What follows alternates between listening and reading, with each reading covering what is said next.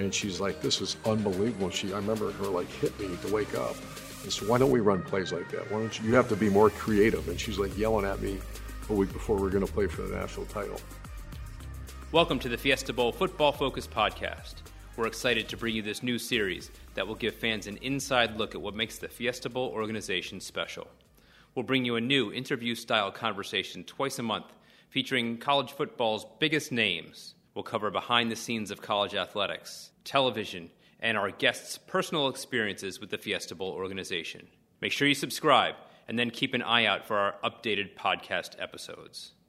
All right, let's get to the first episode of the Fiesta Bowl Football Focus show. Urban Meyer joins us today following an incredible coaching success on the field with a 187-32 record, an 85% winning percentage, and 3 national championships. His connection to the Fiesta Bowl is also noteworthy, bringing 3 different teams to Arizona for postseason play: Utah, Florida, and Ohio State. He's 3-1 in games here in Arizona, including the 2007 national championship game when the Gators won the first of Meyer's 3 national titles. Coach, welcome. Thank you for joining us today. Yeah, great to be here. Before we get started on your coaching career, I wanted to go back before we go forward. You played football growing up, but baseball as well, and probably a lot of people don't know that you were an MLB draft pick by the Atlanta Braves in 1982 and played 2 seasons in minor league baseball. So here's my question. Take us on the baseball field with you and describe Urban Meyer as a baseball player. Oh, probably a lot like the football field. A little bit overachiever, worked really hard, was a shortstop in a small town in northeastern Ohio. Loved baseball. I grew up watching the Big Red Machine, and Davey Concepcion was my favorite player, and Pete Rose as well. But football was my first love always. Baseball was probably a little bit better at it than football, but I was so good at baseball that after I was drafted, it only lasted 2 years and started my college football career. What did you learn about yourself as a minor league baseball player? I was 17 years old. I was the youngest player drafted in 1982. And, I was one of those kids. I just grew up in a great home, so much sheltered, just a small town USA. And here I am thrown into the life of professional baseball. Learned a lot, that I was very young. I remember the time I wanted to quit. My father said, we just don't have quitters in this family. And so that's really helped me throughout my journey, because you name a young athlete that ever wanted to quit, I want to meet that person, because everybody goes through that. And that really helped me to help young people along their journees. So just expound upon that a little bit, and how did you address that with some players that maybe weren't feeling it at the time during your coaching career, and you re-inspired them to bring the greatness out in them? Well, I told the story, and misery loves company, so we were very intentional about who we put players with, and I put it on the parents as much as the player. The players are going to go through the hard time. 2 days in August, wherever you're at, it's awful, it's hard, things don't go your way. Human element is, I'm going to leave, I'm going to quit, and it's, nowadays you see a lot of transfers. So I put it more on the players, the parents. My parents handled it the right way. So you don't quit, you don't stop. You made a commitment to that team, you keep going as hard as you can, and once you remove that option, then it's shut your face and get going. And that was basically what my father told me: shut up, you do what your coaches tell you to do, and there's no place for here if you quit. That was good. So I was done, move on, and not many parents take that direct angle anymore, though. It doesn't seem to be. What made you decide to go into coaching?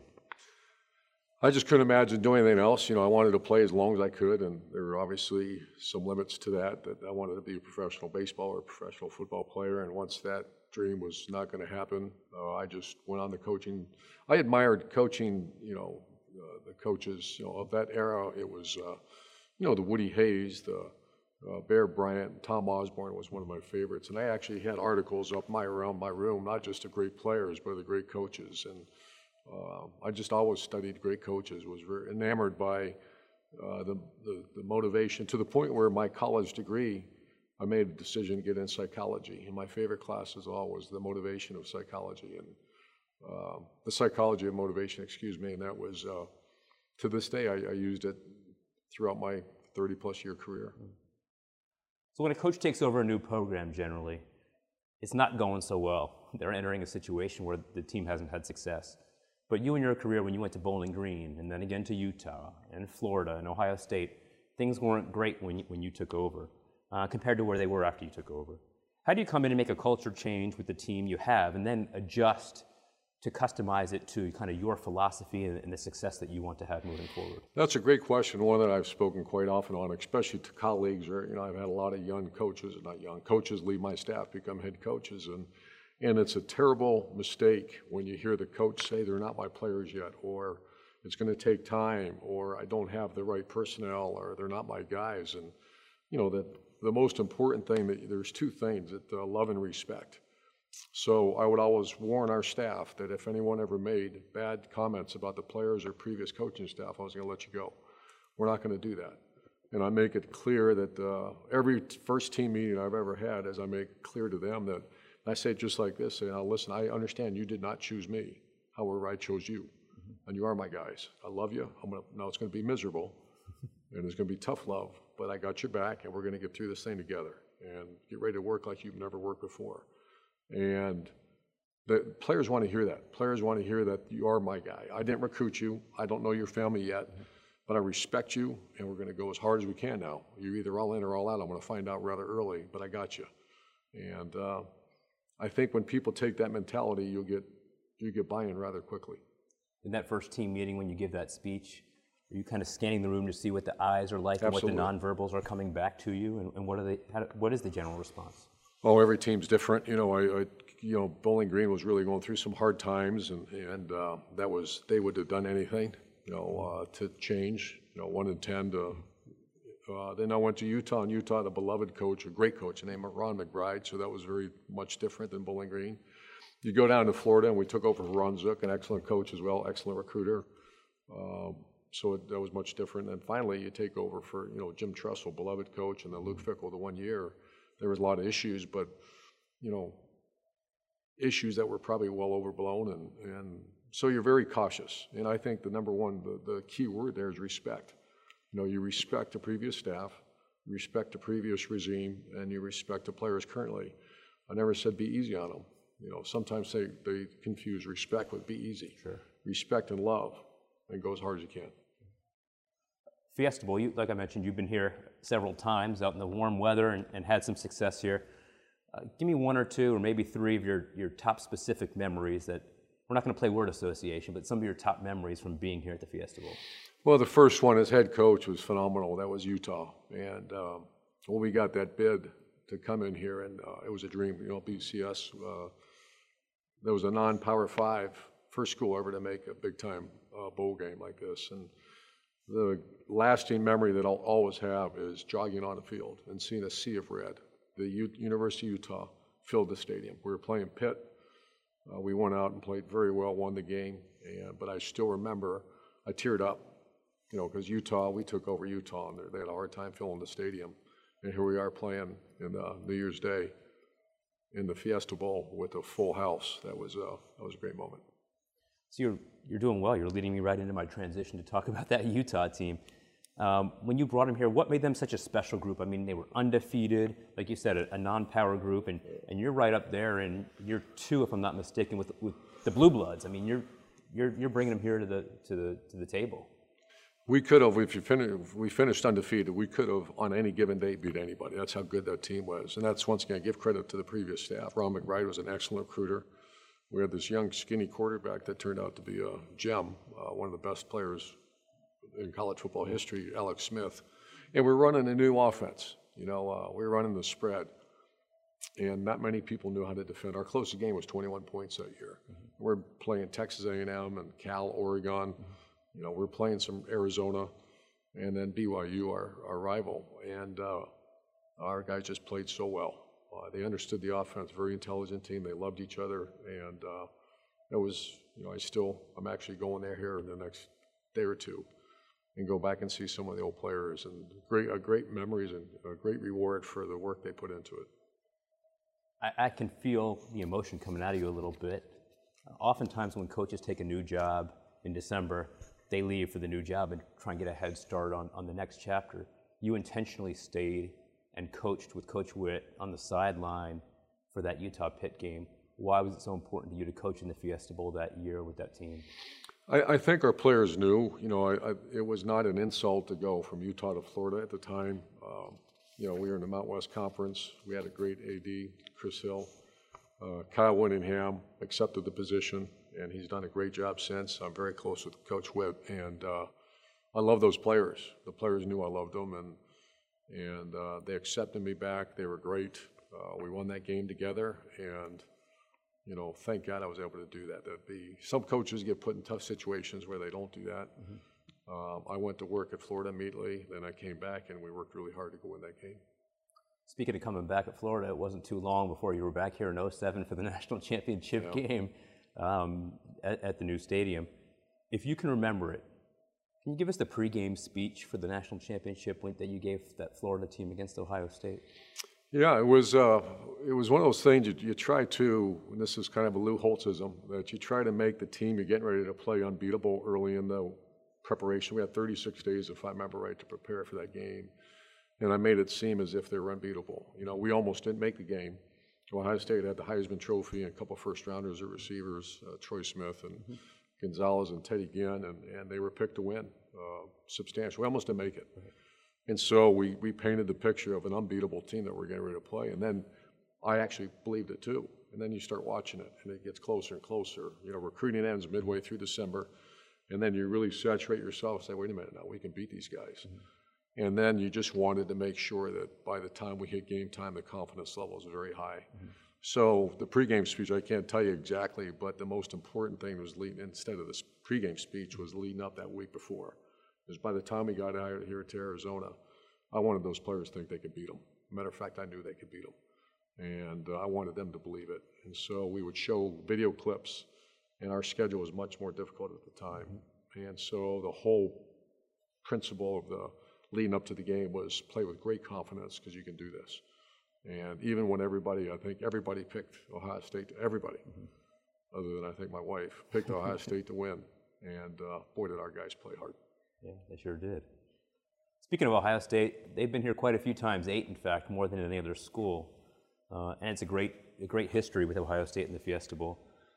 Did you feel like there was a special connection between Ohio State and the Fiesta Bowl, maybe unlike others, and even to the point of having a home field advantage in a bowl game? Oh yeah, Ohio State's strong out here in Arizona. Even now that I'm not coaching, I still do some donor events out here, and the weather's a little better in Arizona than Ohio, so a lot of people have transplanted. But I remember when we played, I was in Florida, and we played Ohio State, and I told everybody, I said, now, this stadium is going to be a majority Ohio State fans. Everybody didn't understand that.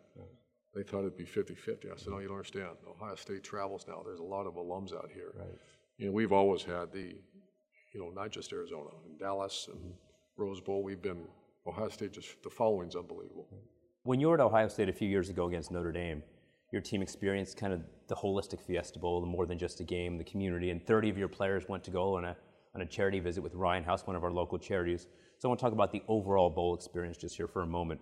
Why is it so important for the student athletes to have a bowl experience where it's more than just kind of Monday through Friday practice, and then you play Sunday, you have the training room, Saturday game, Sunday training room, and then you repeat it again? It's different than a regular season game or a college conference football championship game. Why is it important to have that full bowl experience? I think it's extremely important, and I'm old school with that, and I worry about that, and how it's going to change with the college football playoff and players sitting out, not going to bowl games, and that's something that I remember back from my first opportunity as a head coach when playing the Liberty Bowl. It was one of the greatest, it's a reward. I hope we don't lose that. I get concerned sometimes, the Fiesta is unmatched with hospitality, the way they treat you. They don't wear you out as far as asking you things to do. And, you can always gauge from the families about the experience. And, my wife's been to them all, and her favorite is Fiesta Bowl. The Fiesta Bowl trophy, it's kind of unique in sports. People talk about the claret jug for the British Open and the Stanley Cup. The Fiesta Bowl trophy is valued at $1.2 million. It has 18-karat gold and 2,000 diamonds in it.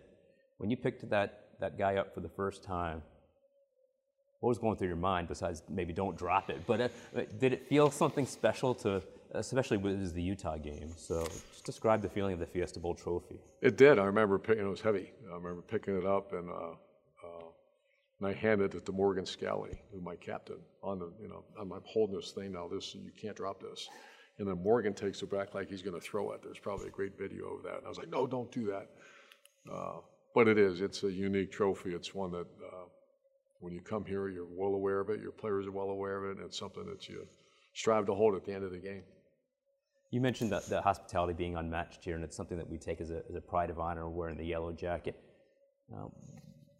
What else, or expound upon the hospitality about what makes kind of the Fiesta Bowl trip kind of something that's special that you go home and you say, wow, that was a great bowl trip? Well, my friend Cameron Mitchell, a great restaurateur, wrote a book that I actually wrote the foreword. I was involved in it, and his name of the book was The Answer is Always Yes. And that's what I think of the Fiesta Bowl. The answer is always yes. And that's not just coming from me, but from our staff, more importantly, our staff's wives and the administration. It's a yes. Can we do this? Can we do this for the players? Because the players are the most important people, and the families. And the answer is yes. And the gifts they receive, the hospitality they receive, the answer is always yes. The Fiesta Bowl has had a rich history, 7 national championship games, 12 Heisman Trophy winners. The games that you weren't involved in. Share with us maybe a favorite Fiesta Bowl memory of the other games. I have a great one. So the week before we're getting ready to play Ohio State, you can imagine I'm a nervous wreck. And we get there, and Oklahoma's playing Boise in the actual Fiesta Bowl. We're in the BCS championship. And I'm sitting there, and it's at night, and I'm trying to get some sleep or just trying to relax for a second. Now, are you here in Arizona, or are you back in Florida? I can't remember which hotel. I'm laying down. Shelley's there watching the game. And I tell Chris Peterson this all the time. They're running all kinds of trick plays, especially at the end, the hook and ladder, the Statue of Liberty. And she's like, this is unbelievable. I remember her hit me to wake up. And so why don't we run plays like that? Why don't you have to be more creative? And she's yelling at me a week before we're going to play for the national title. So that was my moment. So did you scribble any down on the cocktail napkin by the bed and trying to play in practice? No, I told her to leave me. I said, leave me alone. I just rolled over. Did you remind her a week later when you won the national championship that we had it handled? She's always reminded me about that. You need to be more creative. Again, you led me right into a transition with Shelley. She's been a part of your life since you guys were both undergrads at University of Cincinnati, and she's a teacher by profession. Teachers are very important to us here at the Fiesta Bowl. And likewise, we've also gotten to know Shelley through your time here and come to enjoy her very much. As a football coach, you're not just a tactician, but you're also a teacher to young men. Because of Shelley and being a coach, can you share the importance of teachers overall and kind of what teachers have meant to you? She's an excellent teacher. Her students love her. She's doing it not because she has to, because she wants to. She teaches nursing, psychiatric nursing at Ohio State. She taught it at Florida. She taught at Utah. She's always loved teaching. I'm actually now teaching a class in leadership at Ohio State, and if you look up in the dictionary, the definition of teaching is causation to learn and not presenting. And that's where I take great pride in being a football coach, and Woody Hayes used to say, coaching is teaching. In coaching football, there's no bell curve. You can't flunk 1/3 of your class, and there's no bell curve. You all have to make sure they pass, you lose your job. And so I think the best teachers I've been around are the most creative. And that means that you're not putting something on the overlay and hoping it works out and they learn. You have to teach the people. And I've been very blessed to be around incredible teachers, not presenters, teachers, and I have great respect.